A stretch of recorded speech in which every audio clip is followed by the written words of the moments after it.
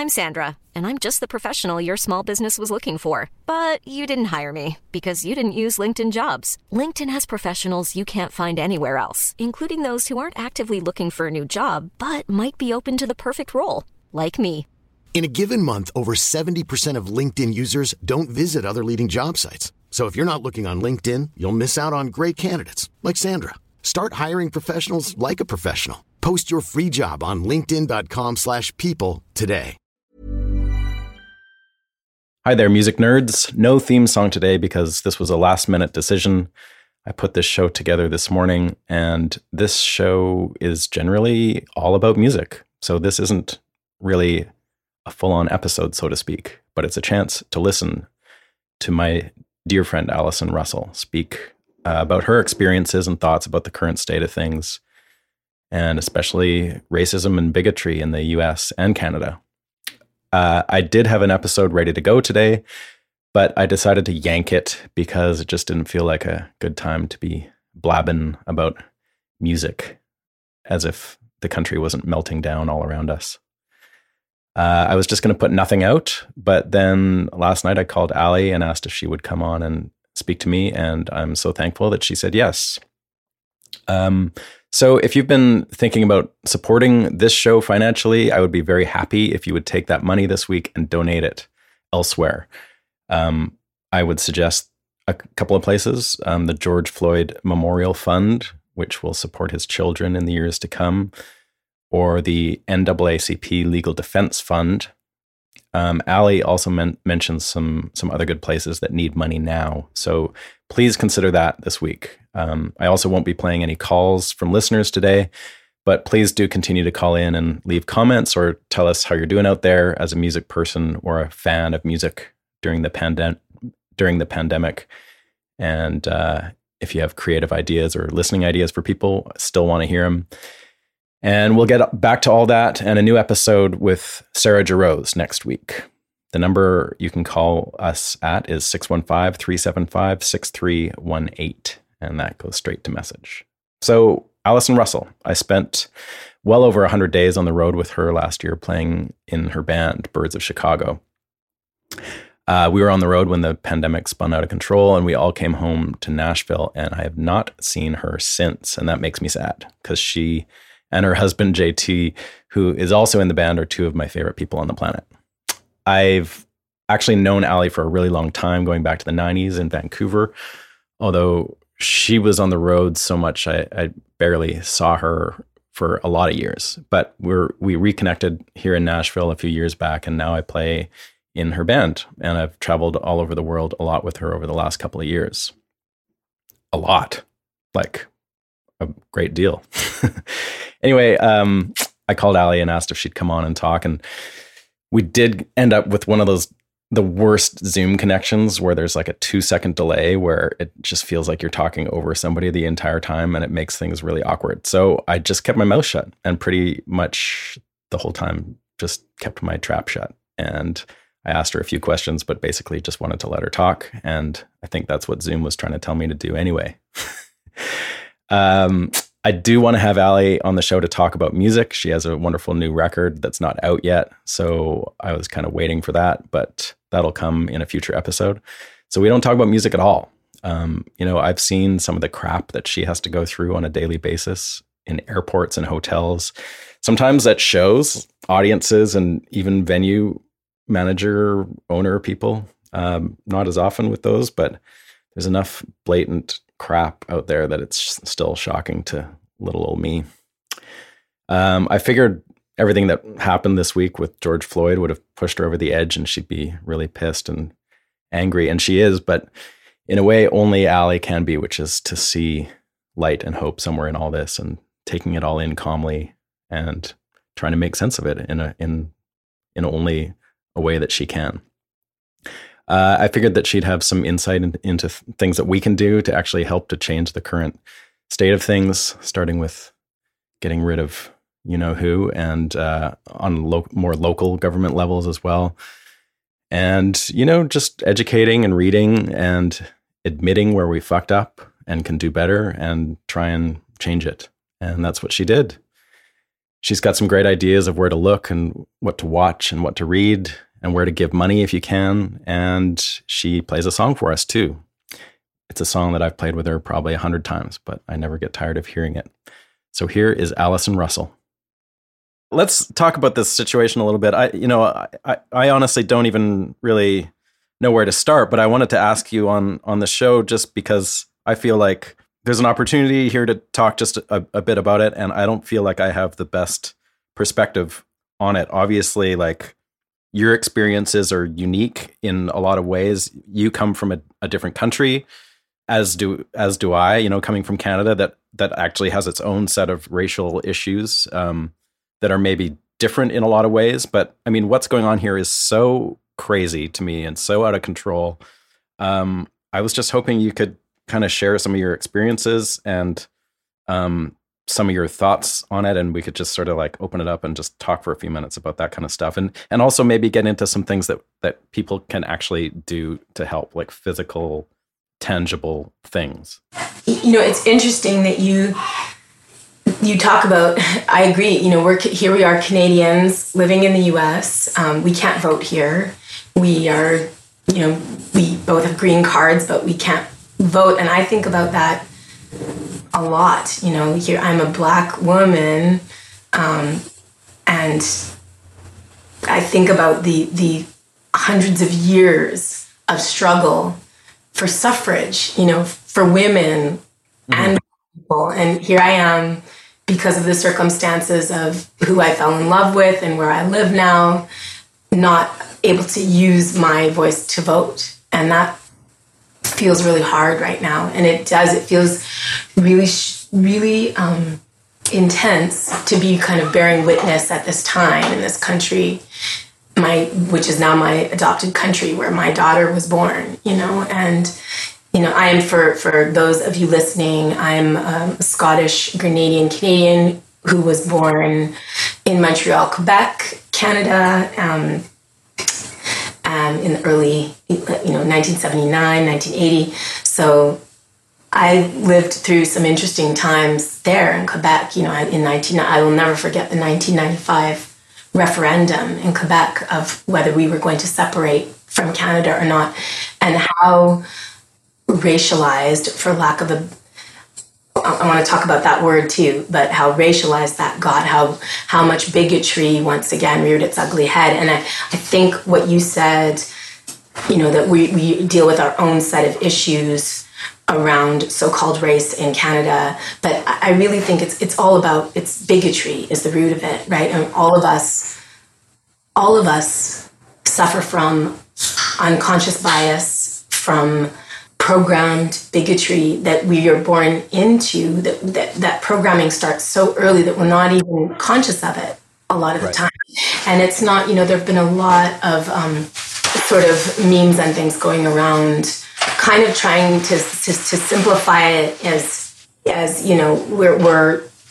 we're all racist, basically, and we've all got to do this work of self-examination, of self-reflection, of introspection, of recognizing when we're being triggered and why. I don't know if you saw, there was that viral video that went around of a woman who actually turns out to be a Canadian woman living in New York, who was accosted a Black bird watcher when he asked her, to put her dog on a leash. She was in an area of the park where dogs are supposed to be leashed, and he felt concerned about the dog off the leash. He asked her to put her dog on leash, and she was so enraged by someone that she clearly perceives to be lesser than she, was enraged that this person that she thinks is not as human as she is, asking her to abide by the rules and laws that all the other citizens are abiding by, to the point that she actually starts getting very aggressive with him and then calls the police and pretends to be in fear of her life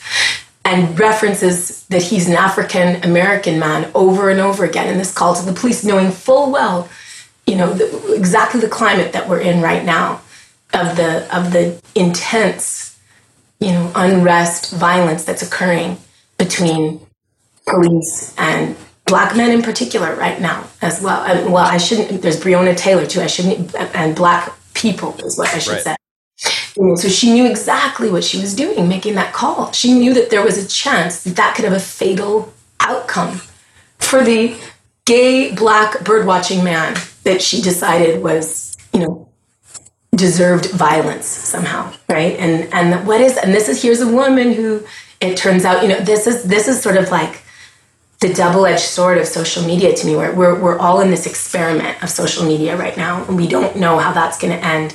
But one thing that I do know is that 10 years ago, Ahmaud Arbery's murderers aren't apprehended at all. There's no consequences. 10 years ago, there's no consequences for the policeman that killed George Floyd. None. If that hadn't been captured on video, if that didn't have the kind of momentum that occurred of public horror and outcry, they would not have even fired them, let alone charged one guy. They have only charged one guy so far.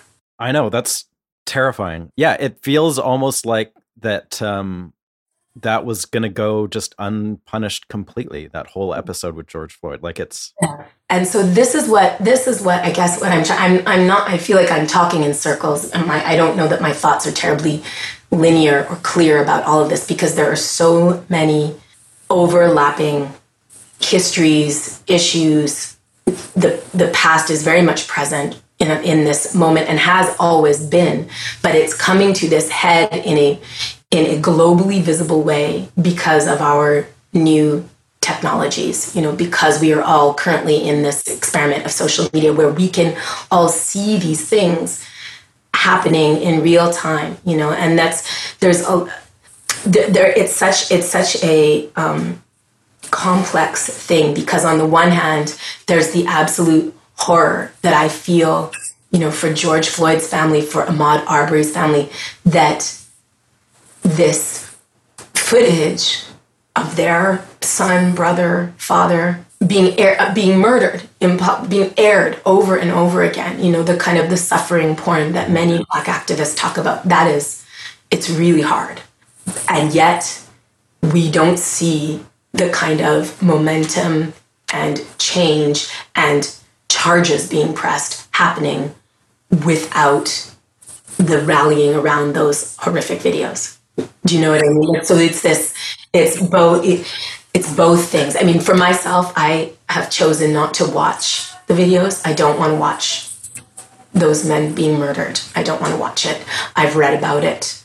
I've been trying to educate myself more about what's happening in this country, about what's happening in our country. I mean, I obviously, as a woman moving through the world in this Black body, I experience discrimination and bigotry constantly, that my husband as a white man doesn't experience, that my daughter as a very fair-skinned Black girl doesn't experience, Are there specific things that have happened to you in the last short period of time living here in Nashville that you could point to that are that make you feel that way, that are like examples of just dealing with day-to-day racism? Sure. There's been things like, even when I have my daughter's birth certificate and a letter from my husband saying that there's consent by both parents for me to be traveling with her, I will get questioned for long periods of time at the airport when I'm traveling with Ida because she's fair-skinned, and is this your child? And I'm showing them the birth certificate. I'm showing them my ID, her ID, photos, letter, and there's still this assumption, well, this can't possibly be your child, So in those kinds of ways, I will say, I have been really, really heartened by the relative diversity of my community of musicians here. I live in a house with my friend Yola, which was owned for a long time by our friend Rhiannon Giddens. I have kind of a community an integrated community of musicians where Black artists, white artists, Indigenous artists are, there's open communication and trust and love. And I have felt valued here. I have not ever felt so far in in my kind of bubble of the music community in Nashville, I haven't felt discriminated against. But my entire life, I will say, things like I was running in our neighborhood and there's a family on the corner. The dad is a police officer, and I saw the police car and I used to feel nervous about running by this house because of, experiences that I've had over the years of very negative and harsh interactions with police. And I am a law-abiding person who doesn't take illicit substances and has never consciously been on the wrong side of the law. And yet I still have that fear of police. I mean, I was assaulted by a police officer in Montreal when I was 12, and that's not something that I could report or felt that I could report or felt that I would be believed or listened to. Things that I'm not ready to talk about in great detail with my daughter yet include being sexually assaulted by a police officer in Montreal. I will talk about it with her, but she's 6. So, we're trying to have conversations about bigotry carefully, but I haven't gone into great detail about my personal history with her yet. But so, what I was going to say is I had, and many, many, many other Black people have, this instinctive fear when, I see a police car. And that is very few of my white friends or family have that same fear. Disproportionately policed, charged, treated with less respect, treated with greater violence, that it's just a fact. It's kind of, and I've heard people kind of try and argue, well, just as many white folks have these interactions. Like, well, there are 6 times as many white people as Black folks in the country. So that lets you know that proportionally, Black people are being targeted. There's just there's no two ways about it. It seems to run in all forms of that authority these days. And I see it traveling with you over the last 3 years or whatever. It's almost like clockwork. When we go through the airport, it's like, okay, Allie's going through security. I guess she's going to get pulled aside again. Every time. Every time. Yeah. And that's where you feel that. And it's not those individual, sometimes it's a Black officer pulling me, TSA person to pull. This is what I'm saying. The unconscious bias runs so deep. It's in me. It's in other Black folks too. That I was raised in a bigoted white family. And my adoptive father is an expat American man from Southern Indiana who's deeply, deeply bigoted, and I prefer to use the word bigotry because I think it's much not only clearer, but less loaded. The word race implies that we are different races. I'm not a different race because of the melanin in my skin. Because I'm highly melanated doesn't make me less of a human. If someone is indigenous, it doesn't make them less of a human. That's not a different race. Those are different heritages, ethnicities, backgrounds. They're not different races. And so I actually strongly feel that our language is encoded with this kind of pseudoscience, long since debunked, trying to promote the idea of superior races and inferior races, which it's false. We all know it to be false. So why do we still use this language that carries that message in it, that's implicit within the language? It's such an insane notion. Another race, I have a white mother, a Scottish Canadian white mother. I have my biological father is a Grenadian Canadian. Those are not 2 different races. They didn't get together and have an infertile mule child, from 2 separate races. It's human race, right? Human race. And so if we can just if we can all get on board with we are one race, whatever our painful histories and current interactions, we don't get to chalk it up to, we're just different races. We just can't understand each other. No, we're all human, and bigotry has been alive and well throughout our history. It's our common weakness that we all have to battle, and that is undermining all societies throughout history, including ours currently, the human tendency toward bigotry. And we all carry it. There are so many brilliant authors and scholars and thinkers that we can look to in this time. And one thing I wanted to share with you that I was so encouraged by, I was reading this article in Time magazine today, talking about how several anti-racist books have been selling out on the online outlets and also in Black-owned bookstores, which are seeing a huge spike of people coming to support. And I just think, I can't think of a more positive outcome or byproduct of the intense upheaval that's happening right now than to have this clear indication that people are trying to educate themselves. And that's really, that's the heart of it. Nobody is free from unconscious bias. Nobody is free from the programming of bigotry. I mean, our entire culture is founded on white supremacy, male supremacy, Christian supremacy, gender identity supremacy, all of it. Like, those are, when we talk about the norms, when I think of myself or call myself a minority because I have dark skin and I'm a woman and I'm bisexual, but I get to hide that one because I happen to have fallen in love with a man, so I get to move through the world with the privilege of seeming like a heterosexual, like all of these layers of privilege that all of us have. And even though, my history is being raised in foster care and with a bigoted white family and with a very intensely abusive, predatory, bigoted American expat white adoptive father, even with all that, I still have so much privilege the way I speak.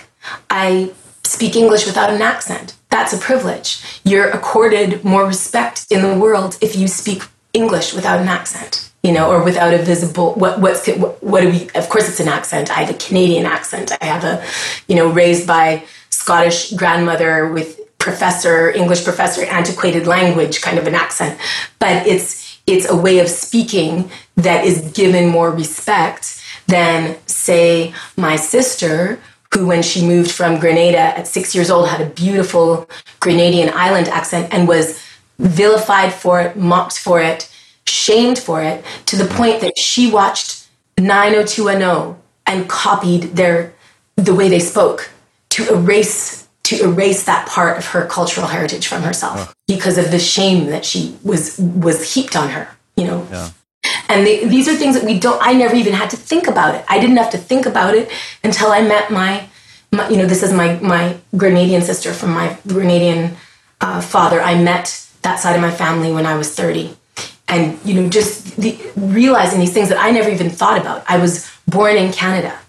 So I grew up feeling just as, I didn't have to feel like a first generation immigrant. I wasn't treated that way and I didn't feel that way. I just felt Canadian, even though I experienced bias and bigotry because of my color and the texture of my hair. I was able to just move through the world as a Canadian without questioning that. Mm-hmm. And my sister, my whole paternal family had to leave Grenada when Ronald Reagan invaded their country, and the U.S. in 82 invaded Grenada.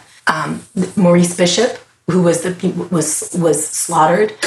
Lots of people of the party my father supported, a socialist party called the New Jewel Movement, were slaughtered. My father was thrown in jail. My biological father, my stepmother lost her job as a teacher because they had supported the wrong political party, so-called. And they had to leave to make a better life for my half brother and sister, And of course, I didn't know any of that. As that was happening in the early 80s, I was in foster care in Montreal, and then I was living with my, deeply schizophrenic mother and her horrifically abusive American expat husband, who crossed the line into actual sexual abuse of a child for the first time with me. And I don't think that it's unrelated that he grew up in a culture where Black bodies were considered chattel for hundreds of years. I don't think it's coincidence that he was able to cross that taboo line with the Black child that he adopted, that was easier for him to do than if I had been a white child, And that eventually when I found myself able to charge him after many years, after, leaving home at 15. It took me another 5 years before I felt empowered enough to charge him.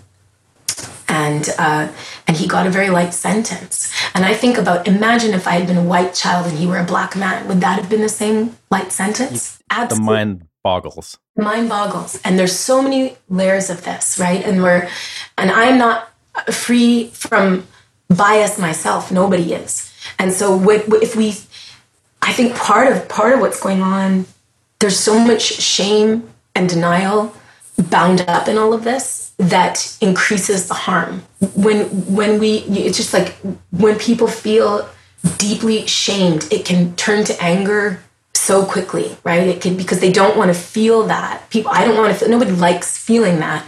And we find it gets transformed into violence and anger if it's not faced and dealt with. It's why, we see cycles of abuse. It's why so many children who've been abused grow up to become abusers themselves.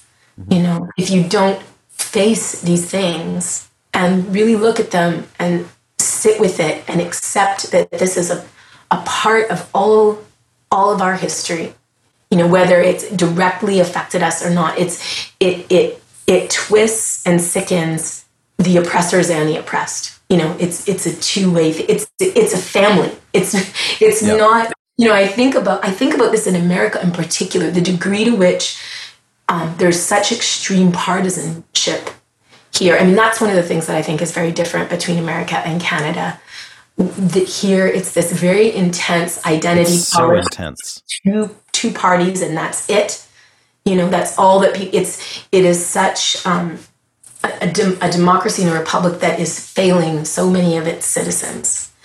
And there's such desperation, so why is violence erupting here more extremely right now in this time of pandemic, deprivation, shutdown, lost jobs, fear, the Black community being disproportionately affected by the virus, as well as by poverty, as well as by harsh policing and police brutality, all of the, why is it so extreme here?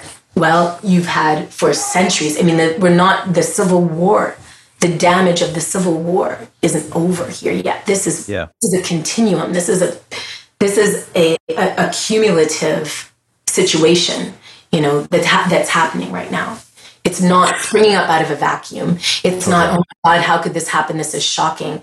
To me, it's almost miraculous that this has not happened more, and I see that as hopeful. The fact that there hasn't been more violence, to me, is hopeful and speaks to the fact that the vast majority of people don't want to be violent with each other.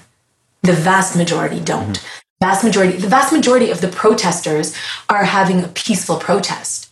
And yet what's being amplified and what's being plastered over and over again across all of our social media outlets and media outlets are the most extreme cases of fringe violence. Right. And the Minneapolis mayor has stated that the first instances of violence were carried out by white supremacist groups. There's white supremacist domestic terrorism is the scariest thing happening in this country right now, in my opinion. I thought Obama had an interesting thing to say. I think it was yesterday or whenever it was, a couple days ago, and he pointed out something that to me as a Canadian living in this country, I forget, partly because I can't vote and I'm not active in that sense. But people can really engage in a local political way more in this country than we can as Canadians. You can vote for your sheriffs, you can vote for judges and all this stuff.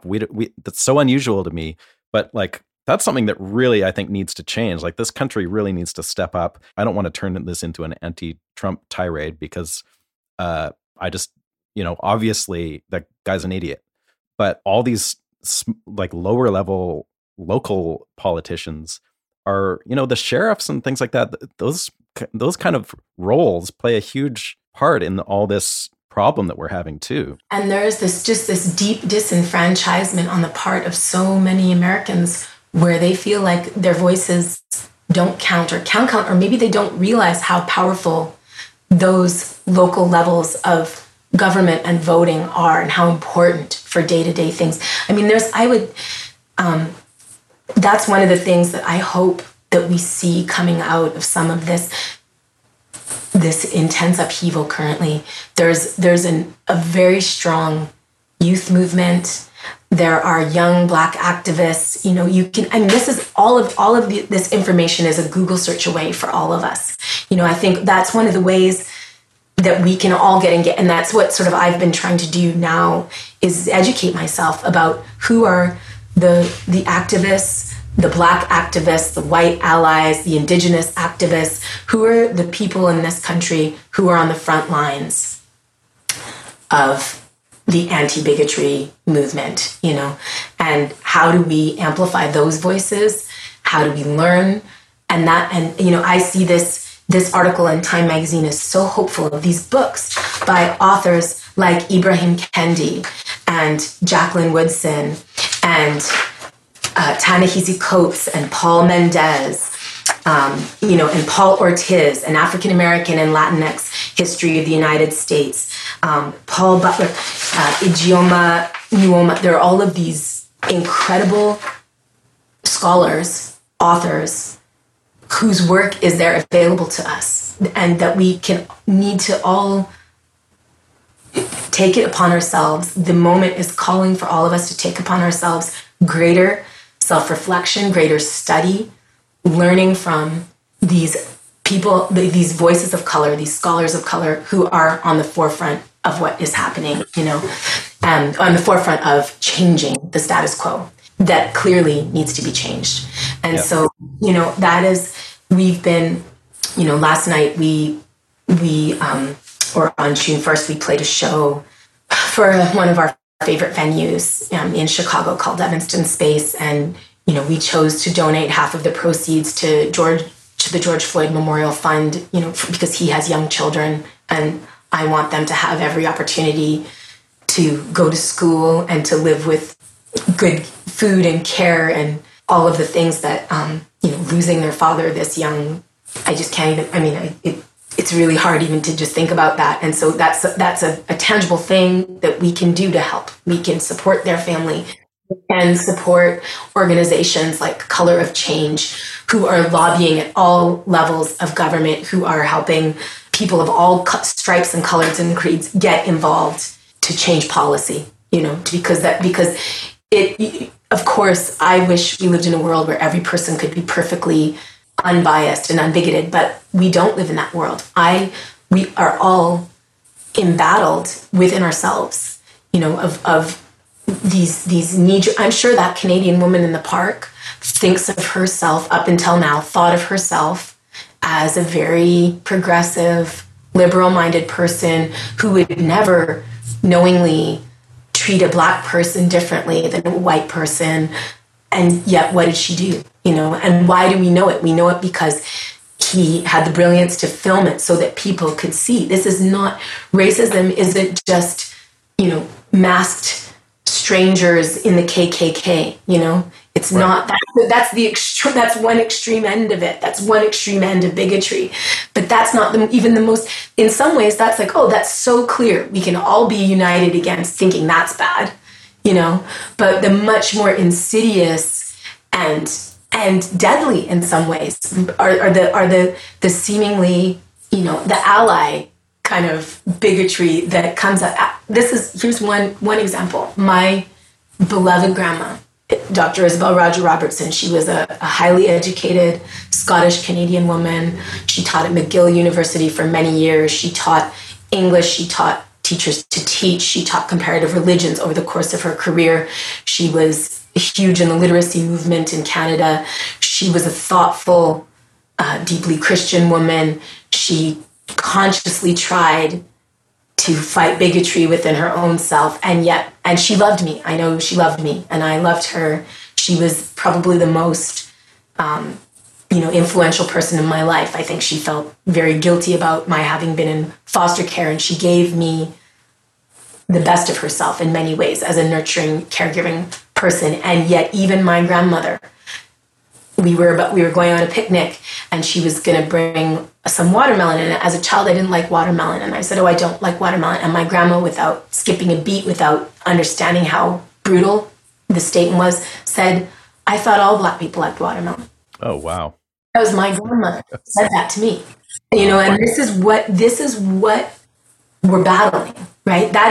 She was as woke as a person of her generation could possibly be. She had gay friends. She left her church when they fired, when they found out the choir director was gay and they fired him. She left her church in protest. This was as woke as a woman of her heritage and generation could be. And she loved me. And she still said, I thought all Black people liked watermelon. I'll never forget it. And this is what we're taught. So we can't only rely on each individual citizen to be their best selves at all times. We have to battle the systemic bigotry to have better outcomes for the entire community, to have harm reduced for the entire community, and specifically and especially the communities of color and Indigenous communities. And do you see a way that we can come through this without just like letting it pass over us and like having some real impact that makes things different and better going forward instead of... This is what I'm saying. Why I keep making reference to this Time article is I see this as such a hopeful sign. And I think ways that we can inform ourselves. We can have greater self-reflection and acceptance of the fact that we all carry unconscious bias and programmed bigotry in our very DNA. And rather than getting bogged down in shame and denial, having acceptance for that and learning how to recognize when that kind of unconscious bias and bigotry is being triggered within ourselves. That's, sort of step one on the micro inner. Then on the macro outer, I think we have to continually uplift and amplify voices of, people of color. We have to support organizations like Camp Zero, who are using research-based ideas to change how we police in this country. And that starts on all levels of voting. And even though we can't vote, we all have a sphere of influence, whether you're a huge pop star or whether you have a podcast or whether it's just your neighbors and your friends, or like we all have a sphere of influence and we can have these conversations. We can have the hard conversations to start changing the status quo, which is not serving anybody, which is contributing to a deeply dysfunctional, violent society, and that's not good for anybody. And it comes to the fact that we are all interconnected. And what if one community is suffering unduly, it is going to affect and spread to all the communities around it. So even if it's just for us, the selfish reason of wanting to protect one's own family, then it still behooves each of us to educate ourselves and to be a helper, whether that's finding the helpers and supporting them financially or through spreading the word, having conversations. Everybody will find their level of engagement of what is realistic for them. We have a shared home here with 3 of us are Black, 2 of us are white.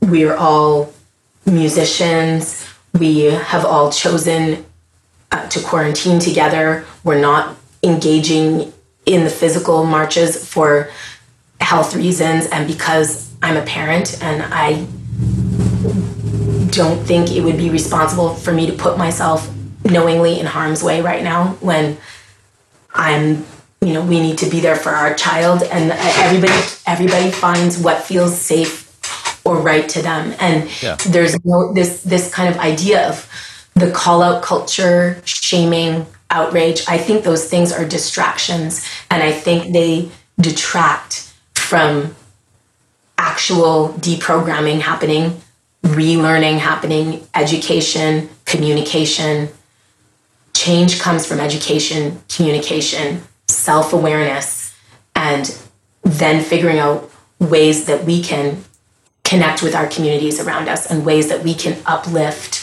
what is working. Yeah, I think it's okay to tell people that it's okay to not be out there demonstrating if that's not your thing. It doesn't work for everybody. And there is a big underlying health concern too right now. Yeah, but we can support the protesters by supporting organizations like National Bailout, the Bailout Project, the Minneapolis Freedom Fund. They've been overwhelmed and inundated with support, which is such a hopeful sign to me. It means that there is this engagement happening, and the connections and the communication and the awareness around organizations like Camp Zero who are battling the police brutality problem. And let's speak to that for one moment. None of these groups, nothing is homogenous, right? I don't represent all Black people. You don't represent all white people. We don't, it's a bunch of individuals. We all live in community though. So we are trying to learn how to be better community members, better citizens, more connected with each other, more caring. How do we build empathy? How do we build compassion? How do we build compassion and resilience? How do we support, so I think everybody finds what resonates for them, but find something that resonates to you, whether it's, I'm going to become part of the people who are trying to increase, to get out the vote, or I'm able to do financial donations, or I'm not able to do that, but I can use my social networks to amplify the voices of these people who are doing things that I find positive. Hey, I'm Ryan Reynolds. At Mint Mobile, we like to do the opposite of what Big Wireless does. They charge you a lot, we charge you a little. So naturally, when they announced they'd be raising their prices due to inflation, we decided to deflate our prices due to not hating you. That's right. We're cutting the price of Mint Unlimited from $30 a month to just $15 a month. Give it a try at mintmobile.com/switch. $45 up front for 3 months plus taxes and fees. Promo rate for new customers for limited time. Unlimited more than 40 gigabytes per month. Slows full terms at mintmobile.com. Since 2013, Bombas has donated over 100 million socks, underwear, and T-shirts to those facing homelessness. If we counted those on air, this ad would last over 1,157 days. But if we counted the time it takes to make a donation possible, it would take just a few clicks. Because every time you make a purchase, Bombas donates an item to someone who needs it. Go to bombas.com/ACAST and use code ACAST for 20% off your first purchase. That's bombas.com/ACAST, code ACAST. And it really is, that's the thing, there's an unprecedented access now with our current technology. I can Google right now, Black activists at the forefront of the anti-racism movement, and I will get a wealth of resources and voices that I can amplify, and organizations that I can support either through petition signing or donations or sharing the information about those organizations, right? It's all important. It's all important. It's all important. And people find their path of what, but I think that's the most, I would say that's the way forward, is engagement, Everybody. Engagement, everybody, in whatever ways and levels that we can, and amplifying of the people trying to help, as Mr. Rogers said, find the helpers, be a helper in whatever way you can. Yeah. And that is all deeply important work and part of what will change this untenable status quo that we are trapped in, Yeah. And demographics are changing. That's, in some ways, I have for a long time felt like we're kind of in the last gasps of the centuries-long white supremacist systems, we really are, because the world is changing. Demographics are changing. My family is part of that, Mm-hmm. And there's so much fear and hatred and denial bound up in it all. But when we're strong enough to face our past. We're strong enough to change. I believe it, I believe it.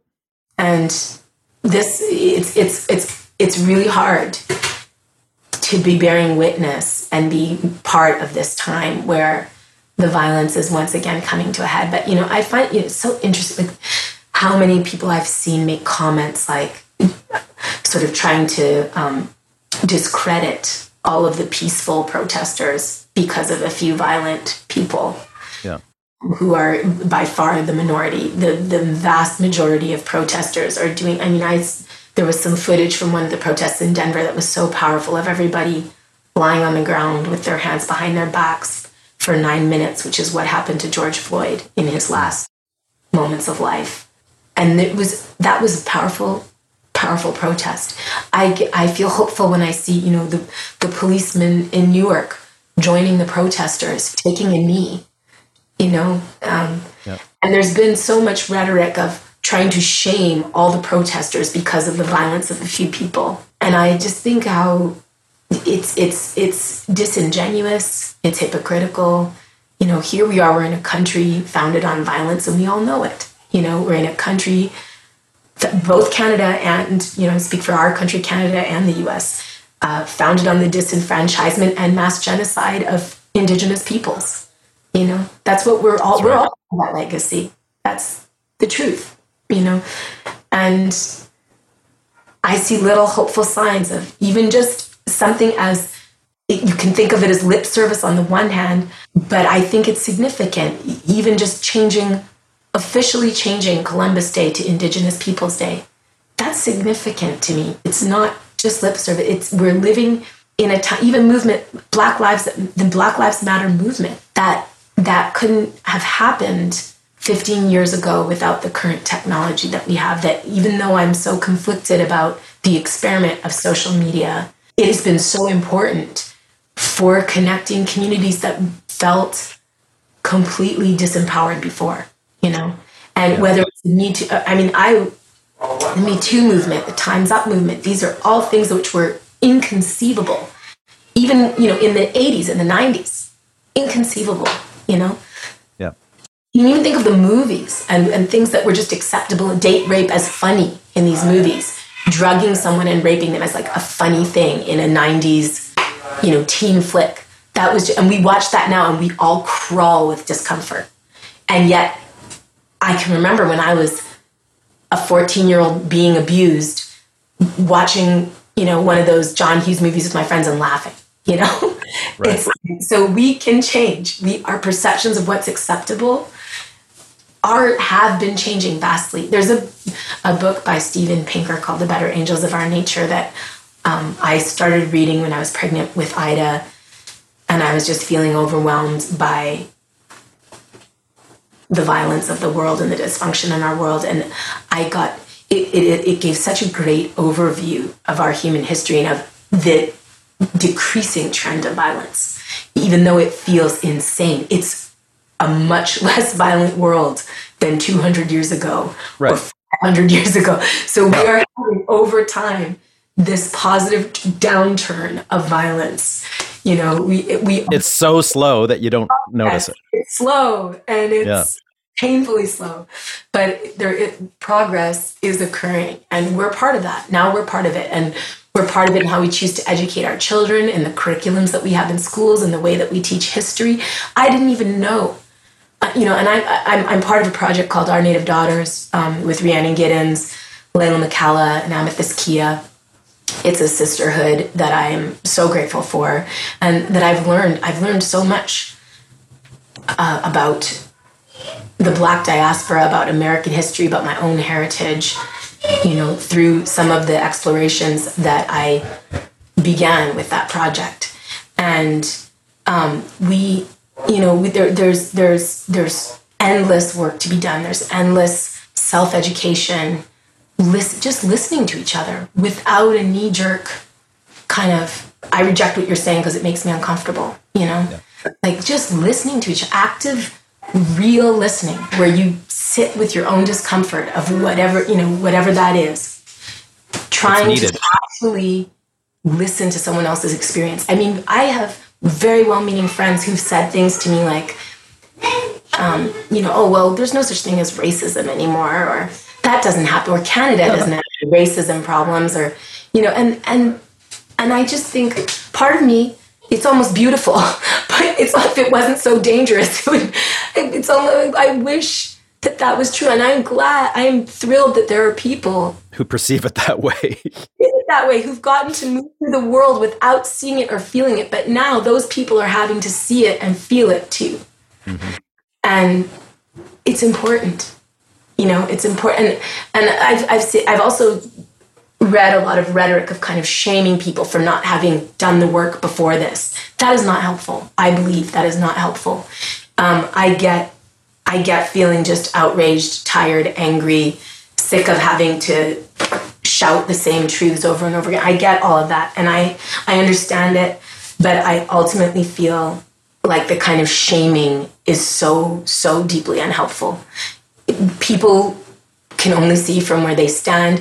People are not, if someone wasn't ready to educate themselves before, we can't, it's complex. People are complex, and no one should ever be punished for reaching out for knowledge. No one should ever, I believe, be punished for having been ignorant and then trying to do better. Their attempts to do better should be uplifted and supported, in my opinion. It has to be now, I think. We can't, it doesn't help anything to be like, why the hell weren't you here before? Why didn't you get it before? Well, they didn't, and now they're getting it. So better late than never, that is my strong belief. Better late than never, because if we because what's the moral of the story? What's the outcome if you're just like, no, I'm mad that you didn't get it before now. Screw you. There can never be understanding or dialogue. There has to be. That is where I struggle with forgiveness. I struggle with that from my childhood, my history, with my biological mother and my adoptive father. But I've had to function at all as now an adult and a mother myself. To function at all, I have to practice forgiveness to the best of my ability, or I will be eaten up with anger and shame. So that's a cancer that there's no cure for if we don't have forgiveness. It shouldn't be all on Black people to do the work. I've read a lot of activists who feel that way, and of course not. But there is a strange, my circumstances, the way I grew up, of not ever being able to comfortably be part of an us, the us versus them. I was not accepted in my white family that I grew up with because of the color of my skin. I have, I've been called the N-word by great Uncle Arthur at one of our family reunions. I was not accepted easily in the Black community in Montreal because I was a so-called Oreo, white on the inside, black on the outside, white on the inside. That's a kind of an insult that's a lot of other Black nerds that I've since talked to had leveled at them as well. You're not being Black in the right way, or what. The first time that someone told me it was a shame that I was so dark and got the bad hair was my friend's Jamaican mom, I was like, what? But that is internalized self-hatred. That is internalized programmed bigotry. It's everywhere. It's all levels of our society. And I don't think there's any percentage. I don't think there's any sunny path forward if we are forever shaming one another about wrong ideas we've held at different times or ignorances that we've been blinded by.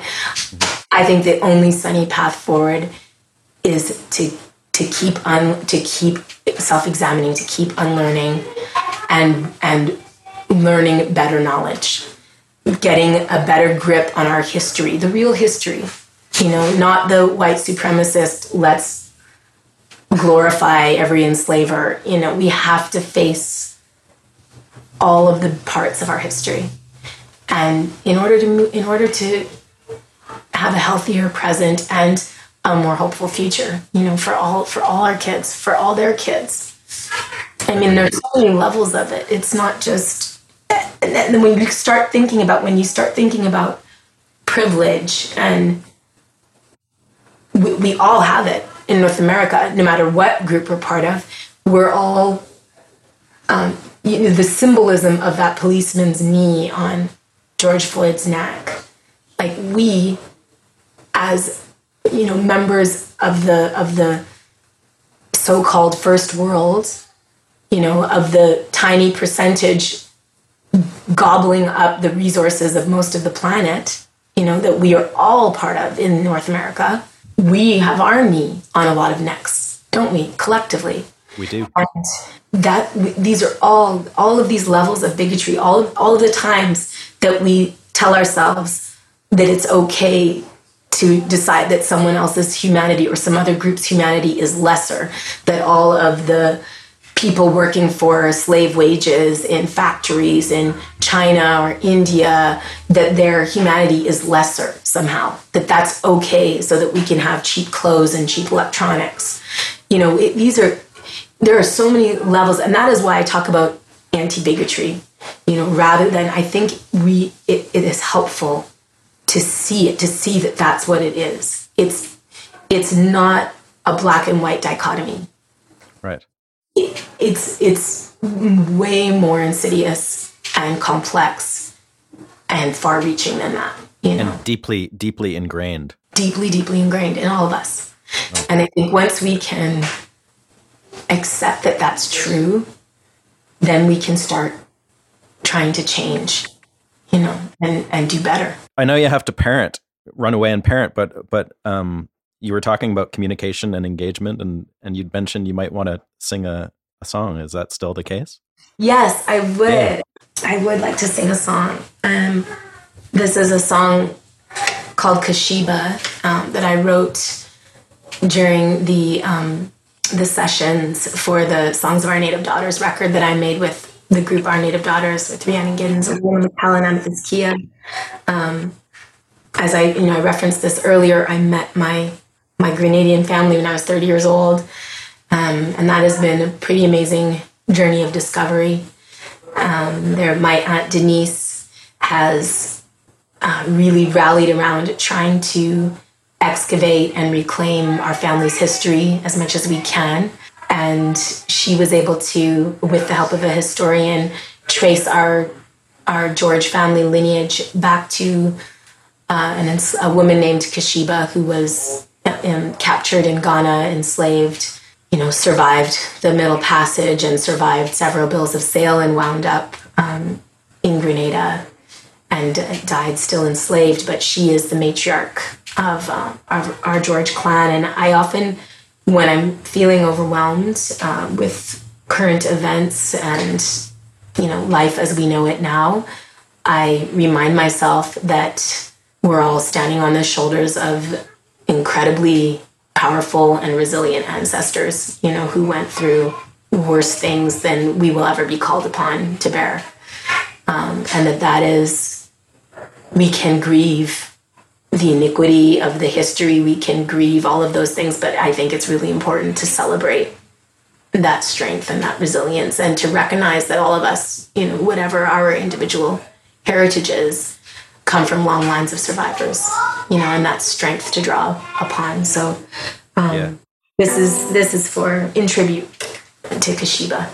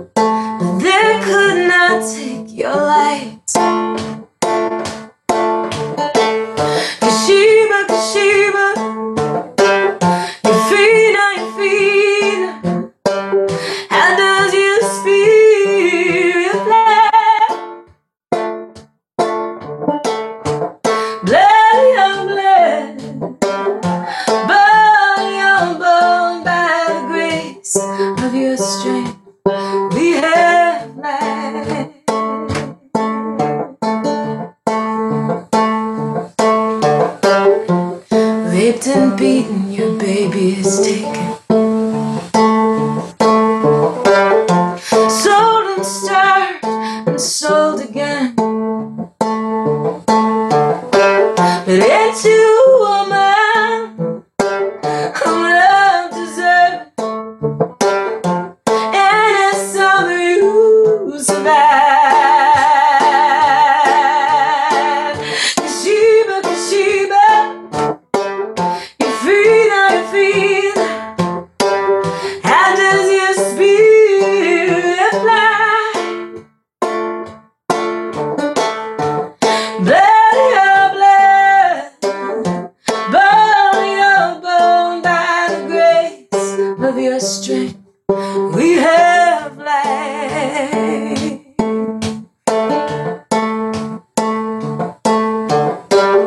You dreamt of home, you dreamt of freedom.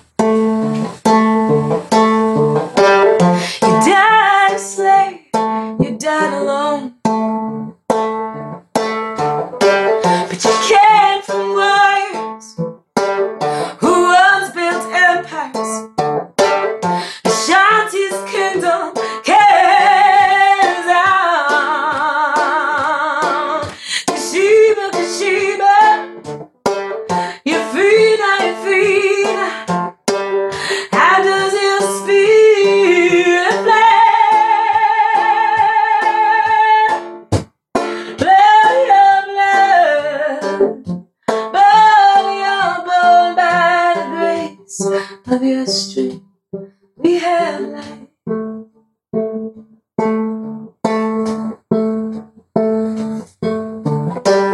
You were forgotten, almost forsaken.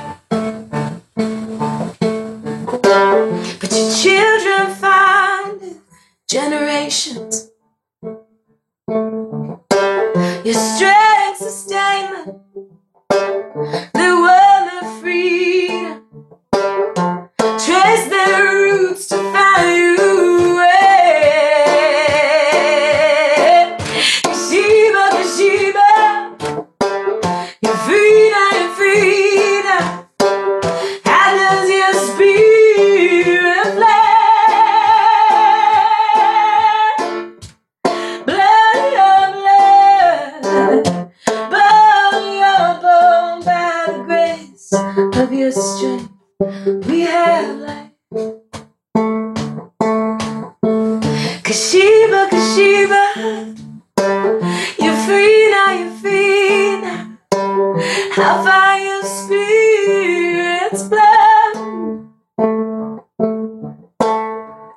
Blood your blood, bone your bone, by the grace of your strength we are home. By the grace of your strength we are home. We are home. We are home. We are home. Beautiful. Thanks. Thank you, Allie. Oh, thank you. It's so lovely to talk to you. We miss you. I miss you too. Well, thank you for talking to me today. This has been so great to listen to some of your stories and thoughts on all this stuff. And I deliberately didn't talk to you about music because I really want to have you on the show to talk about music, you know, but we'll do that. We'll do that another time. Yeah. This felt like the thing to do today. Okay. Well, we'll talk soon. And thanks again for doing this. And I'll love you, Steve. Love you too.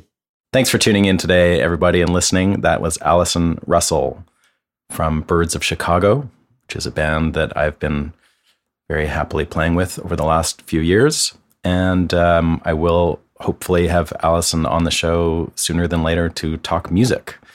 But in the meantime, thank you for listening. And we'll be back next week with an episode of Music Makers and Soul Shakers.